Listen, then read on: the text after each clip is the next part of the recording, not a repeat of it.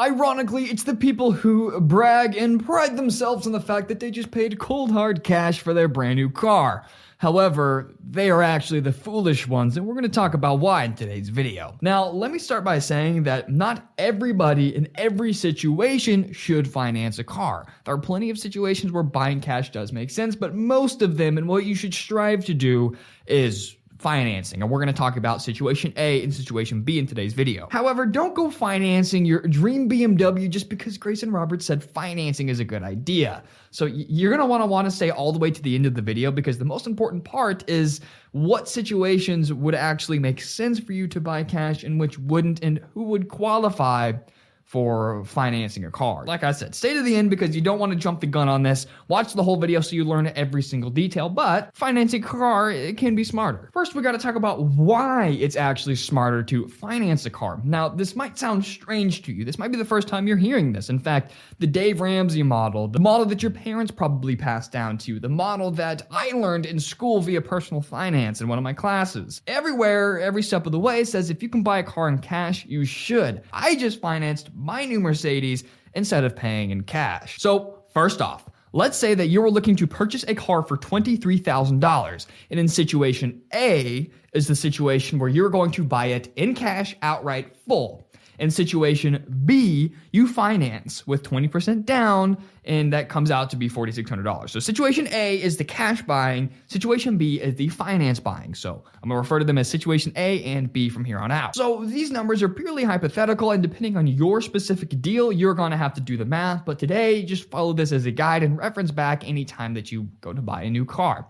So I just financed my new Mercedes with 33% down instead of paying cash. And I have gone all the way to paying 0% down to finance a car. I've had 4 cars. I'm 20 years old, and I've never paid cash for any of them, even though I've been in positions to do so. And boy, am I glad that I've never bought a car in cash. Otherwise, I probably wouldn't be able to be at the spot where I am today financially. Situation A. Let's say I listened to my coworkers at the water cooler, watched a handful of Dave Ramsey videos, and I am finally ready. I've saved diligently and patiently to buy my brand new Chevy Cruze off the lot for $23,000. And I'm going to pay for it in cash. And let's say you keep this car for the average term of 5 years, which the average car loan is 60 months with his 5 years. And even though we're paying it in cash, we have to keep the variables constant. Otherwise, this comparison doesn't really make sense. And according to a recent study from IC Cars, the current average rate of depreciation is 40.1% in 5 years. This means in a broad sense that cars depreciate an average of 8% a year. However, most of our vehicles' depreciation happens in the first year of ownership. Typically, it's said that vehicles lose about 11% of their value as soon as the tires touch the road. And depreciation, of course, increases as the years wear on. And some vehicles can lose even 15 to 25% of their initial value the first year. It just depends on what you buy. And, it depends on how much the car is worth, the make and model, the production number, if it's used or new, the Carfax, the current market. It's just a bajillion different ways to calculate it, and a billion different variables. So if we take the $23,000, which is the original purchase price of the Chevy Cruze, we multiply that by 0.40, we get $9,200. And that is the amount we are going to lose to depreciation in 5 years. Now let's subtract the $9,200 from $23,000. We are left now with only a $13,800 trade-in value. So in 5 years, your asset, your liability rather, your investment is going to go from $23,000 all the way down to about $14,000 in just 5 years. So in solution A, you would have lost 40%, aka $9,200 in depreciation through 5 years. So moving on to situation B, where we would finance the car. Let's say we're going to finance your brand new $23,000 Chevy Cruze at 3% interest with 20% cash down. Therefore, your total debt comes out to $18,952, which means you now have a monthly payment, and that needs to fit your budget, and you'll end up paying a little bit more for the car when it's all said and done because of interest. And a side note, if your interest rate is above maybe even 5%, if it's above 5%, it makes sense to buy cash, really. But if it's below 5%, 5% is kind of pushing it, then, the money's so cheap, you might as well just finance it anyway. But let's get into it. And the math is going to get a little bit hectic here, but don't worry if you don't follow along. It's all just kind of a hypothetical example. However, let's take the remaining 80% that you did not put down of the $23,000 that you would have tied up into that depreciating asset and moved it into the stock market instead. Let's say you put 80%, which is $18,400 of that $23,000 into the S&P 500. And this example is going purely off of historical data, as there's no way to really predict the future. So this is going off the past 5 years and using that model going to the next 5 years, because that's really all we can do. However, with that being said, in the past 5 years, the S&P 500 yielded a 101% ROI, which is incredible. Essentially, 5 years ago, if you bought it for $2,300, then it's now worth $4,600. It's kind of an extreme example, but this is what we're going with. Meaning your $18,400 in 5 years will come out to be $36,800. So you can already see where I'm going with this. You're going to earn more on your money elsewhere.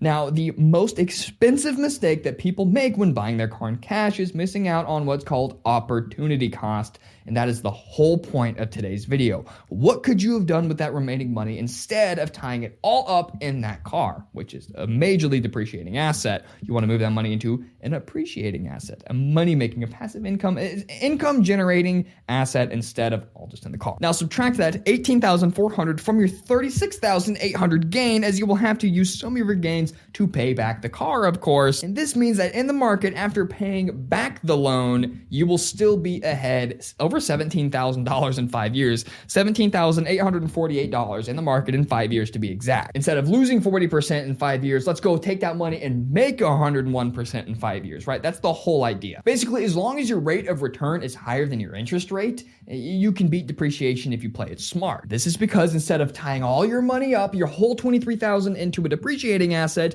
you only tie $4,600 up into the depreciating asset, and you tie up their other $18,400 into an appreciating asset. Now, here is the important section when we should talk about when this doesn't make sense. When should you not do this? When should you not finance a car? Because there are plenty of reasons. First, this only makes sense if you actually have the cash in the first place. So if you have $23,000 sitting around and you thought about going and buying that car cash, in order for this to work, you have to invest the money, right? If you only have $4,600 and you put that down and there's the $18,400, the remaining 80% doesn't exist, then this whole thing doesn't work, right? Then you're literally just losing money. So biggest rule is you have to have the cash to buy it in the first place to finance it to actually make money. Also, you need to make sure that the car payment fits your budget. Just because you can only put 5% down doesn't mean you should, because in turn, that means your monthly payment is going to be higher. And as a general rule of thumb, I like to make sure, I tell everybody this is what I talk about on the channel,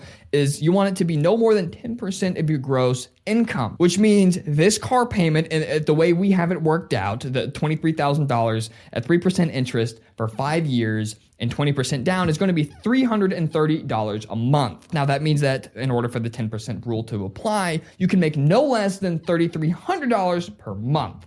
So $3,300, you can afford the $330 charge. However, I like to take it a step further and include insurance and gas. So let's bump that up to $630 a month, including your $330 a month car payment, your $200 a month insurance payment, let's say that, and let's say another $100 for your gas. That brings us to a total of $630. That is 10% of $6,300 a month. So that's a bit of a stretch, but that's the rule I like to really follow and tell people to follow if they possibly can. Include all the car's monthly expenses instead of just the payment, but worst comes to worst, at least make sure your car payment exceeds not more than 10% of your gross monthly pay. And you don't have to put it in the market. So let's say you put $4,600 down on that $23,000 car and you have $18,400 left over, but you don't want to put it in the market. Well, you can use that money to start a business, start a side hustle, something that will generate you income. The whole point is getting you to look at the opportunity cost. What can I do with this money besides tying it all up in this car and losing 40% on it in 5 years?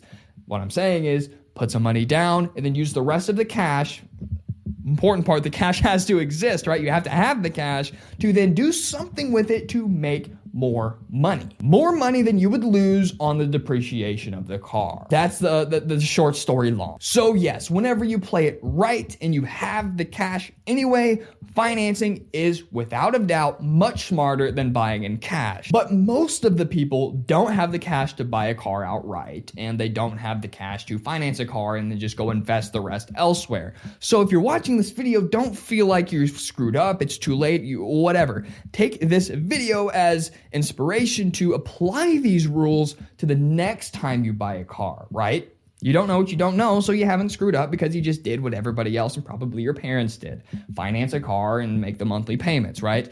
But save up until you can buy it cash and then put 20% or less down depending on what you can afford with a monthly payment, and then invest the rest. Invest it in the stock market, start a business, whatever. Just make sure you make more money than the interest rate and depreciation, and then you're going to come out ahead and actually be smarter than the people who paid for it in cash. So that is how financing a car is actually smarter than buying in cash in certain situations. I hope you guys gained any value or information out of today's video. If you did, hit that like and subscribe button. I greatly appreciate it. And comment down below what car you buy using this rule, using the finance hack, whatever you want to call it. And follow me on Instagram at Grayson Roberts and DM me a picture of that car. I'm just curious. Anyway, hope you guys learned something new and interesting and helpful today.